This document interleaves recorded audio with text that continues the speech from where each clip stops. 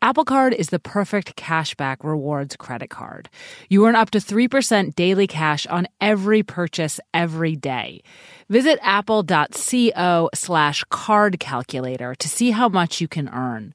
Apple Card issued by Goldman Sachs Bank USA, Salt Lake City branch. Subject to credit approval. Terms apply.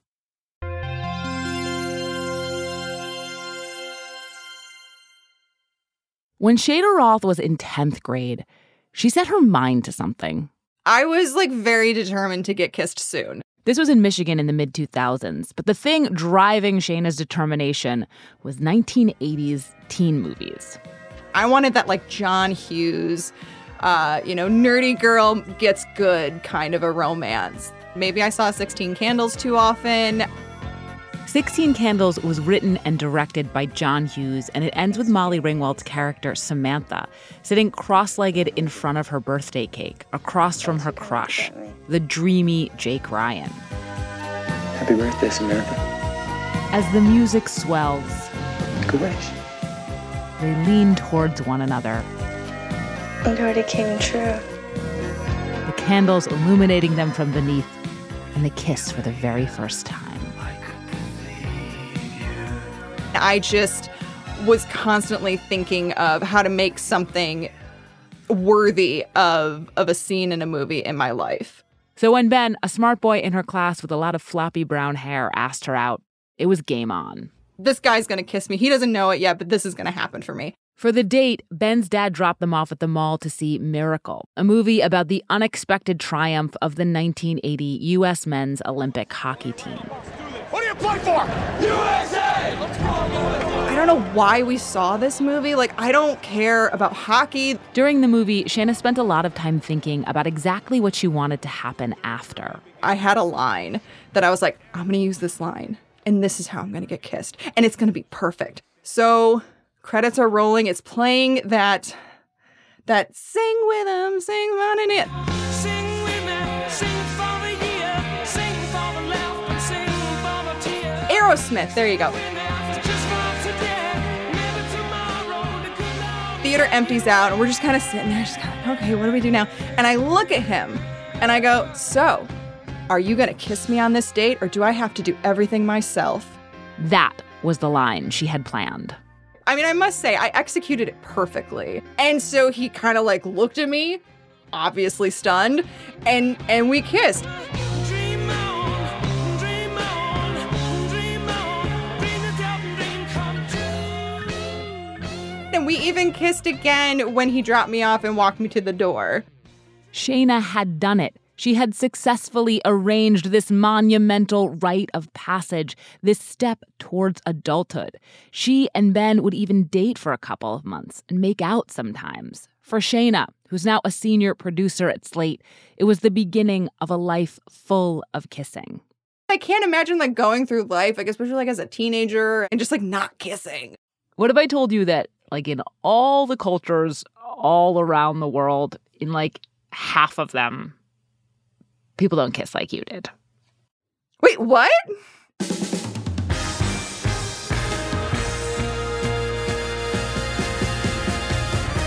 This is Decoder Ring. I'm Willa Paskin.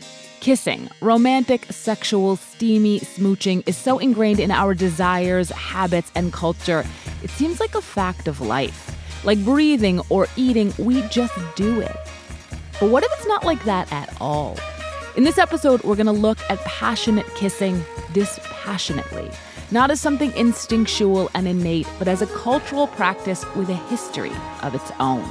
We're going to follow the kiss backwards in time, trying to find its origins and turning up surprises along the way. So today on Decoder Ring, with the help of apes, Neanderthals, herpes, and Bronze Age pornography, how long have we been kissing?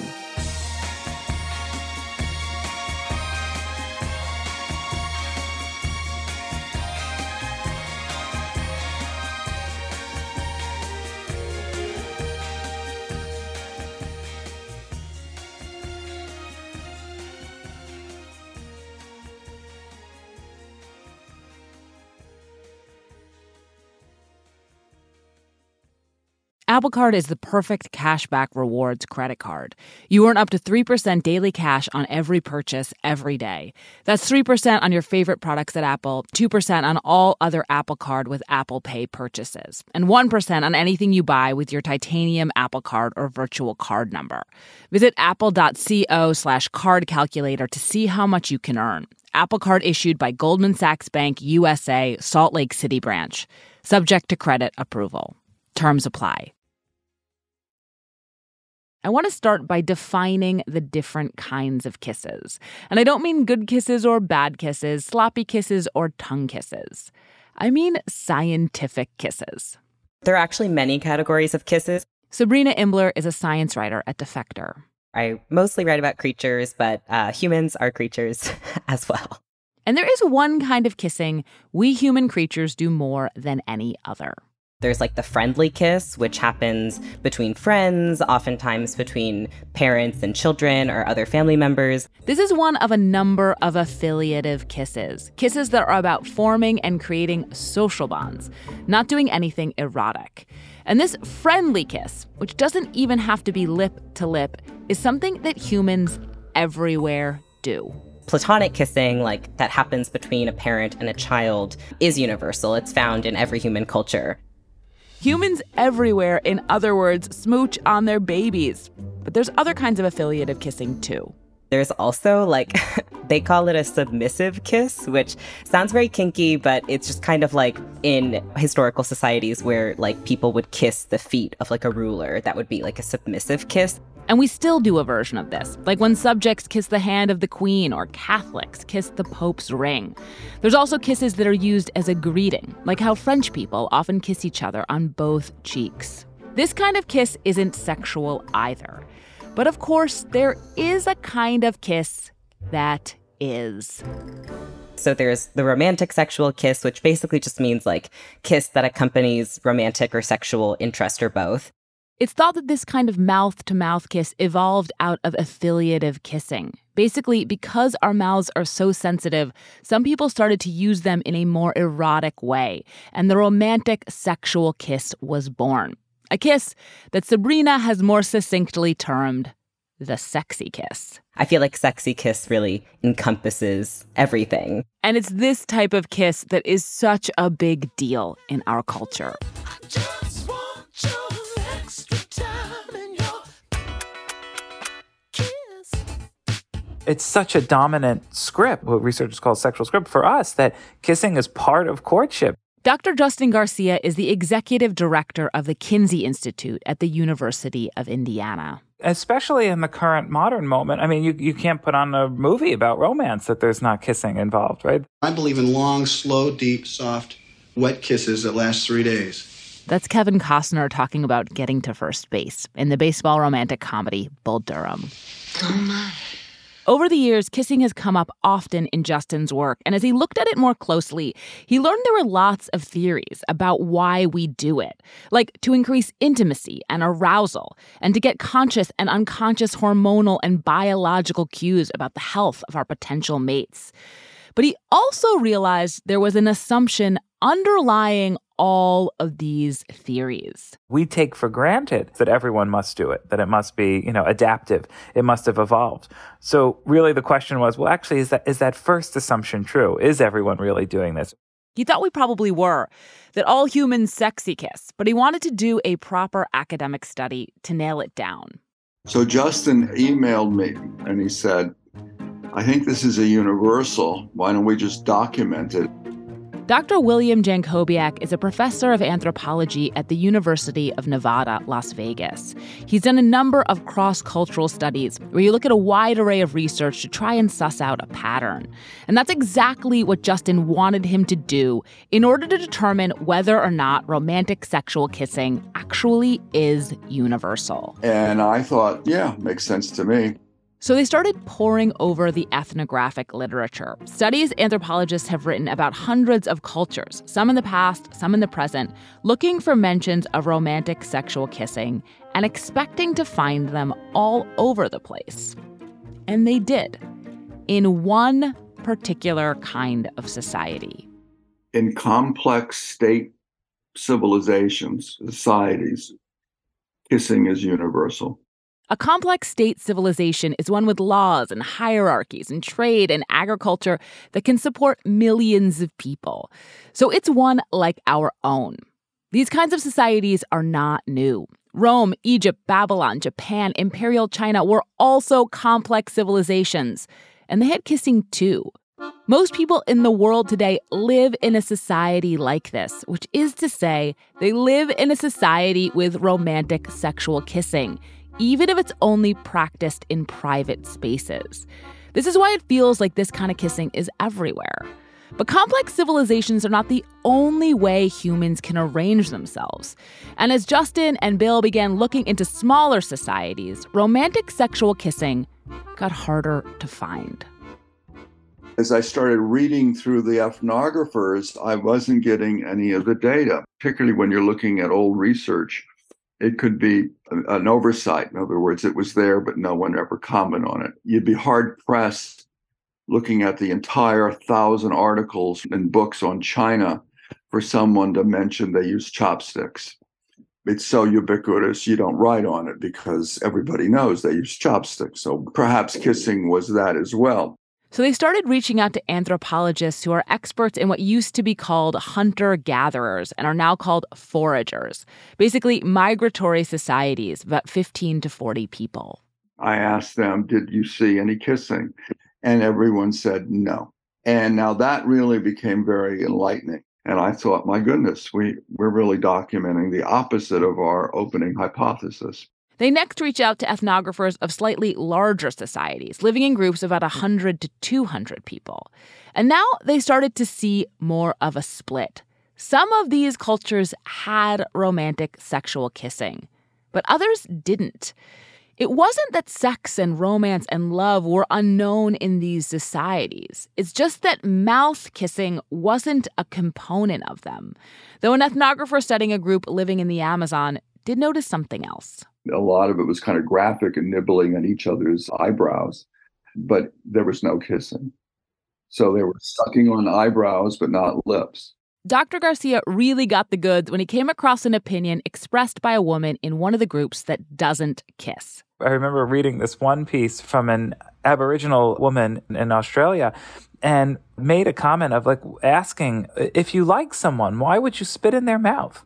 All told, they looked at 168 distinct cultures from all over the world, the Arctic to the tropics and in between, and they found that just 46% engaged in romantic sexual kissing.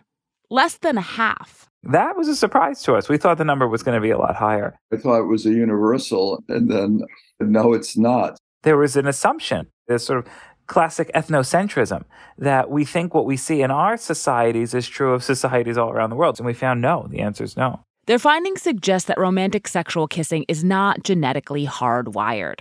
Otherwise, everyone would do it. It's nurture, not nature. But for people who do sexy kiss, there are benefits. When you put a face close to another face, you can see someone, you smell them, you feel them, you taste them. You get a lot of sensory information. Some of that sensory information may even register subconsciously. When we kiss someone, we're getting their pheromones and information about their health. And that data might help us determine whether we want to keep kissing them. But even if kissing is useful and pleasurable, Dr. Garcia thinks, probably in the sense of where it emerged from, that we've been doing it forever is probably just not true. So if we haven't been sexy kissing forever, just how long have we been doing it? When we come back, we're going to talk to a couple who came up with an answer to this question while talking about it over dinner. Hey, it's Kaylee Cuoco for Priceline. Ready to go to your happy place for a happy price? Well, why didn't you say so? Just download the Priceline app right now and save up to 60% on hotels. So whether it's Cousin Kevin's Kazoo Concert in Kansas City, go Kevin, or Becky's Bachelorette Bash in Bermuda, you never have to miss a trip ever again. So download the Priceline app today. Your savings are waiting. Go to your happy place for a happy price. Go to your happy price, Priceline. Sophie Lund Rasmussen is a Danish biologist and zoologist. I'm actually an expert on the research on European hedgehogs. The noises you're hearing are hedgehogs huffing and snuffling. I've always loved hedgehogs. She's married to Troels Pank Arbel. I'm an assistant professor in Assyriology at the University of Copenhagen. Assyriologists study cuneiform, one of the earliest scripts in world history. It originated around 3200 BCE in modern-day Iraq and Syria, a few hundred years before the pyramids in Egypt, so a little more than 5,000 years ago. If you see a cuneiform tablet, can you just read it? It depends a bit on the genre. Some genres you can sort of read. Then there are some unique cases where it's much more difficult and requires years of looking at the same, lump of clay. It's an obscure field to most of us, but when Sophie and Troels met for the first time at a bar and he tried to explain what he did, Sophie lit up. People don't know what he's doing, right? And I was like, oh, so you study Assyriology? How did Sophie, a hedgehog expert, know so much about Assyriology? Sophie was originally a Near Eastern archaeologist. So I was the first person who ever knew what he was actually doing. Sophie and Troels have now been married for 12 years. And during that time, they never thought much about kissing. Except, Do you guys like kissing? Yes, we do. Like everybody else. I just took it for granted that was a completely natural behavior. That everybody practiced kissing. And of course, kissing was a very old practice. But then one night at home, over dinner, it came up. We are a very nerdy couple, right? And so it was just, down to... So did you notice that paper that came out the other day? This was really interesting. That paper was about herpes. Herpes, more officially, the herpes simplex virus, or HSV1, can create cold sores on your mouth. And it's so common today that about 3.7 billion people carry it. That's half the global population. And the paper, which was published in the academic journal Science in July of 2022, laid out research about when HSV1 had started to conquer the world. To do that, it sequenced 4 herpes genomes taken from the teeth of ancient European skeletons. It found that there had been a real shift in HSV1 dominance in Europe around 5,000 years ago, during the Bronze Age. It also included a hypothesis about why that shift might have happened. That shift might have occurred because there had been a migration and people had perhaps introduced sexual romantic kissing into Europe. And that could then have led to the spread of this herpes simplex virus 1 and sort of accelerated it. Herpes is spread by, among other things, kissing and sex to this day. So it seemed possible these same acts had helped spread it in the past. But sitting at dinner, Sophie and Troels realized they were both a little surprised by the idea that romantic sexual kissing was ever new. Why was the paper hypothesizing that it had only arrived in Europe some thousands of years ago? What was the evidence for that?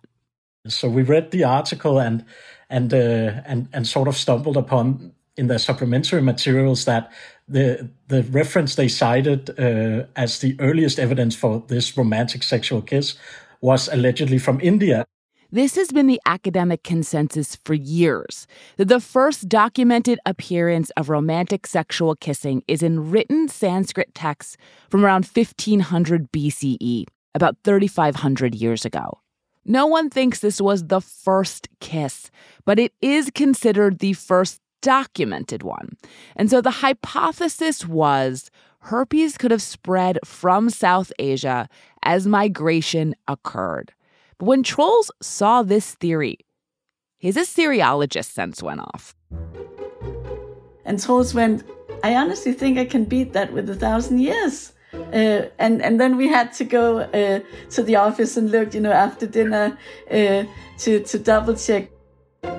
That night, instead of dessert, they read ancient cuneiform references to romantic sexual kissing, some of which go back 4,500 years. That's 1,000 years older than the Sanskrit texts mentioned in the herpes paper.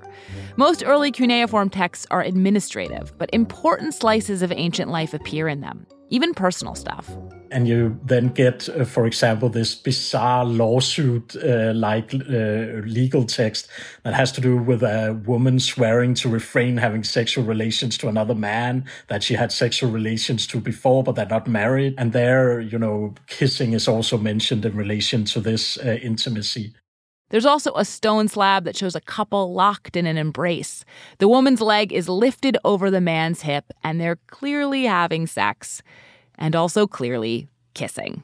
And we also have some, what you could call erotic literature that sort of describes, for example, a woman stating something about pleasure and intercourse and about kissing and so on. Sophie and Trolls reached out to Science, the journal that published the research paper about HSV-1, and asked if they could write an essay on what they'd found. What they argued is not that they had found the exact date people started making out, but that such a date is probably a lot older than academics had previously believed. The argument has been before that, okay, if it originated in India, then perhaps it spread from there. But I think now that we can push it back, I think now we can see a larger area that it's practiced in the ancient world. And I'm not so sure that it had one point of origin from where it spread. If you take their paper and put it together with Doctors Garcia and Jacobiak's, you end up having to hold onto two contradictory seeming ideas at the same time. That kissing is not innate, but it is ancient. There is a big complication in our ability to nail down just how ancient, though. And it's that full human writing systems don't come much older than cuneiform. So if we want to figure out more about the ancient history of kissing, it's not going to come from text. Perhaps a cave painting will emerge suddenly with people kissing. That would be awesome. And then they can write a new perspective on our perspective. That would be cool. But maybe we don't need this hypothetical cave painting. Maybe we already do have the means to learn more about the ancient history of kissing. When we come back, it's time to check in with some of our relatives.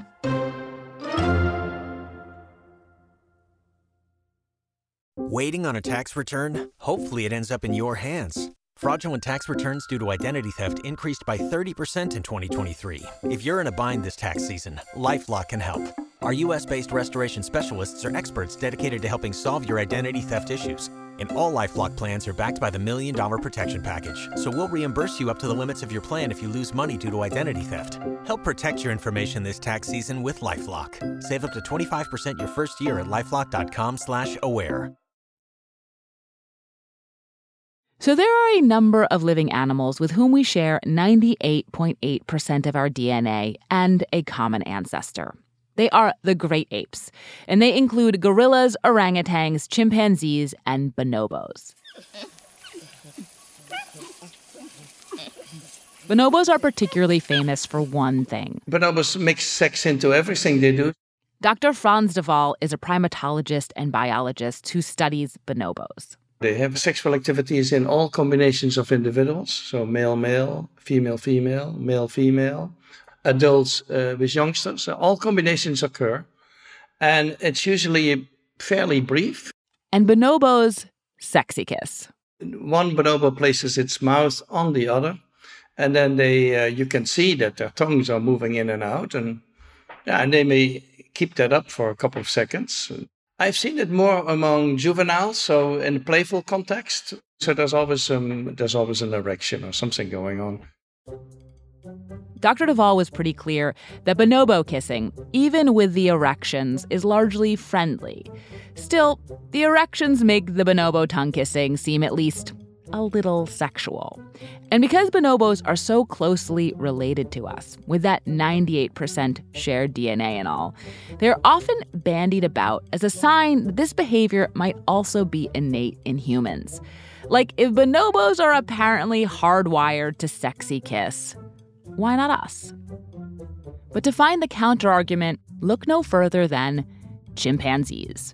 Because chimps, who are an equally close relative to us, do not sexy kiss. Though Dr. de Waal, who also studies chimps, says they do kiss like us in other ways. It may be on the mouth of somebody else, but it may also be on a shoulder, on a leg, on their back. And it's more like a little gnaw. They pant when they do it, like, and it's usually done in greeting after a long absence, so they embrace and they kiss, or in reconciliation after a fight. So those two functions, kissing in reconciliation and greeting, is of course something they have in common with us. I think this variation in the great apes supports the idea not that sexy kissing is programmed into humans, but that you'd expect to see some variation in humans too. Some of us sexy kiss and some of us only affiliative kiss. But either way, Dr. Duvall thinks both behaviors are really old. It's probably a couple of million years old.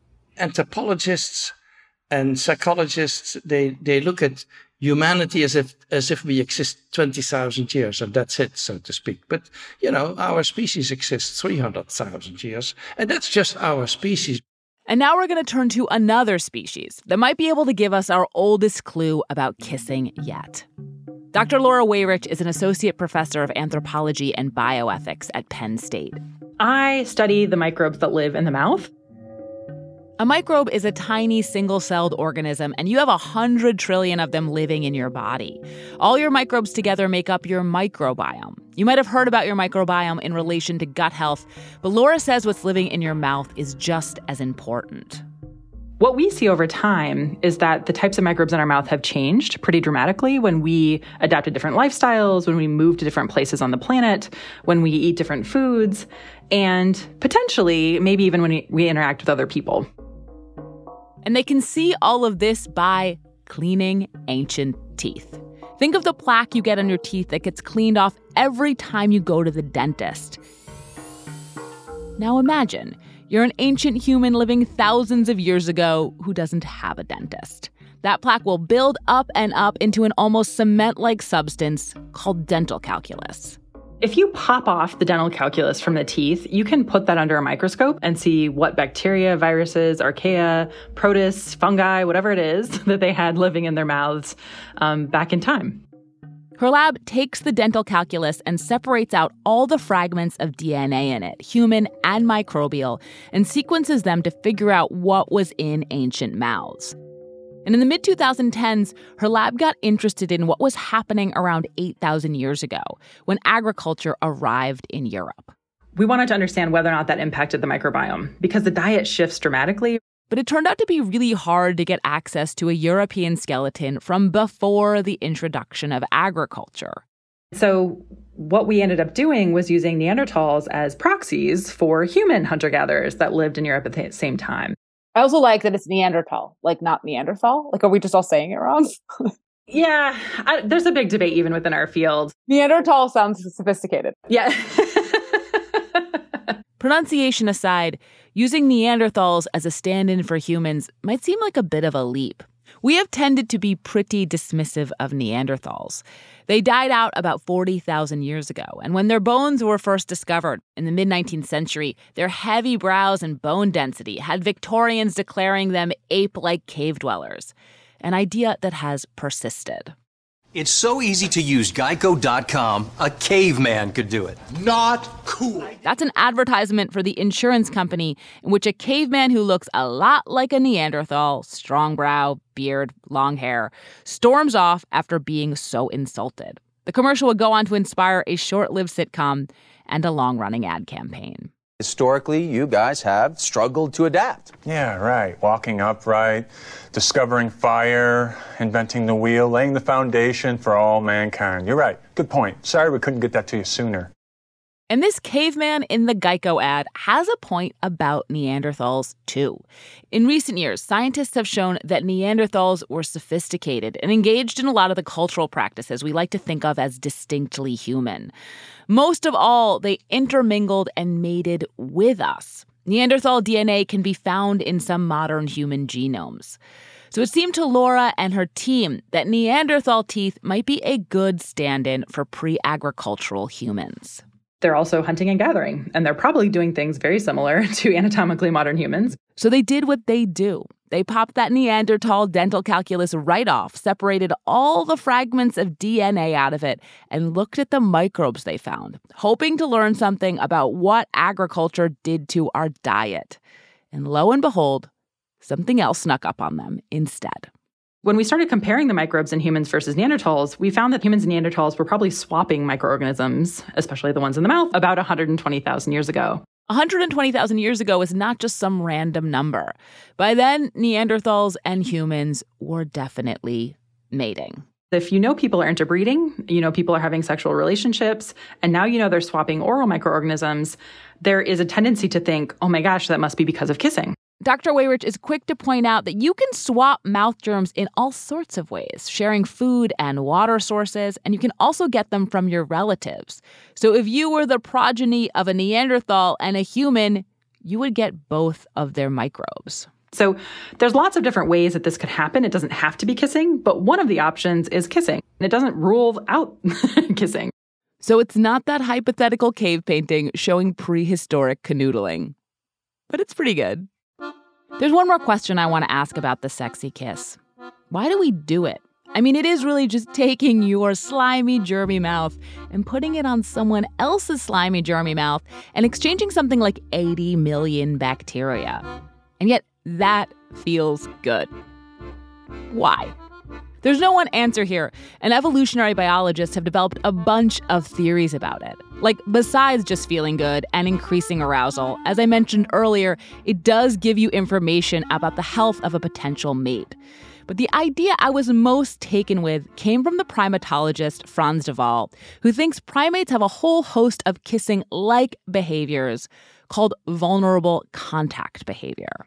So, for example, chimpanzees, when males are aroused because of some frightening sounds that they hear, or they hear the neighbors who are enemies of them, they may touch each other's testicles, the males. And so that's actually vulnerable contact behavior, because that's not a part of your body that you normally want to be touched by, certainly not by potential competitors.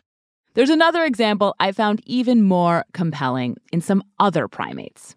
Monkeys. In Costa Rica, capuchin monkeys stick fingers up the noses of each other and sit like that for half an hour. They say it's actually a proof of trust between them. They're trying to prove that you can trust the other.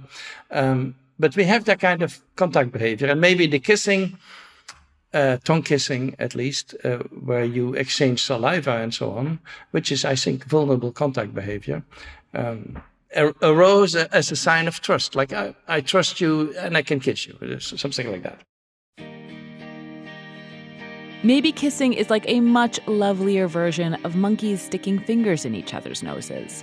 It doesn't really make sense. And it's precisely the not making sense that's the reason we do it. It gives the whole act meaning. It draws you close to the person that you're kissing. It can be startling to learn kissing is a cultural practice, that it comes out of where we're born and raised and live, because it feels every bit as bedrock as nature ever does. But this is also by far the most romantic thing about it. We don't sexy kiss because we have to. We don't do it because we've been biologically preordained. We can just do it because we want to. I can't imagine going through life and just not kissing.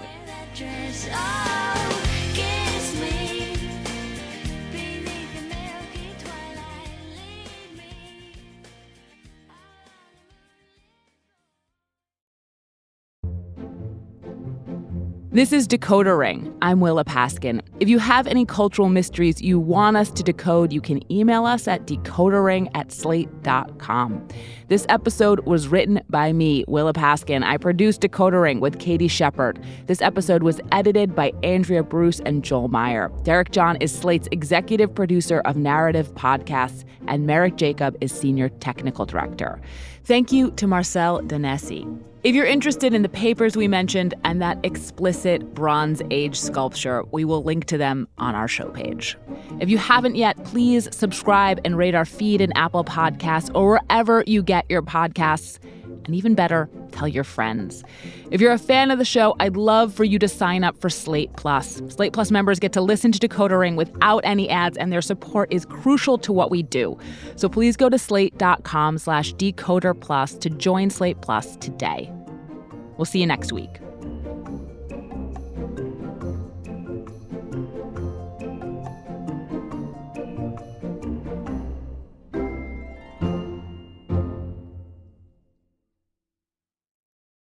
It is Ryan here, and I have a question for you. What do you do when you win? Like, are you a fist pumper, a woo-hooer, a hand clapper, a high-fiver? I kind of like the high-five, but if you want to hone in on those winning moves, check out Chumba Casino. At ChumbaCasino.com, choose from hundreds of social casino-style games for your chance to redeem serious cash prizes. There are new game releases weekly, plus free daily bonuses, so don't wait. Start having the most fun ever at ChumbaCasino.com. No purchase necessary. VGW Group. Void where prohibited by law. See terms and conditions. 18+.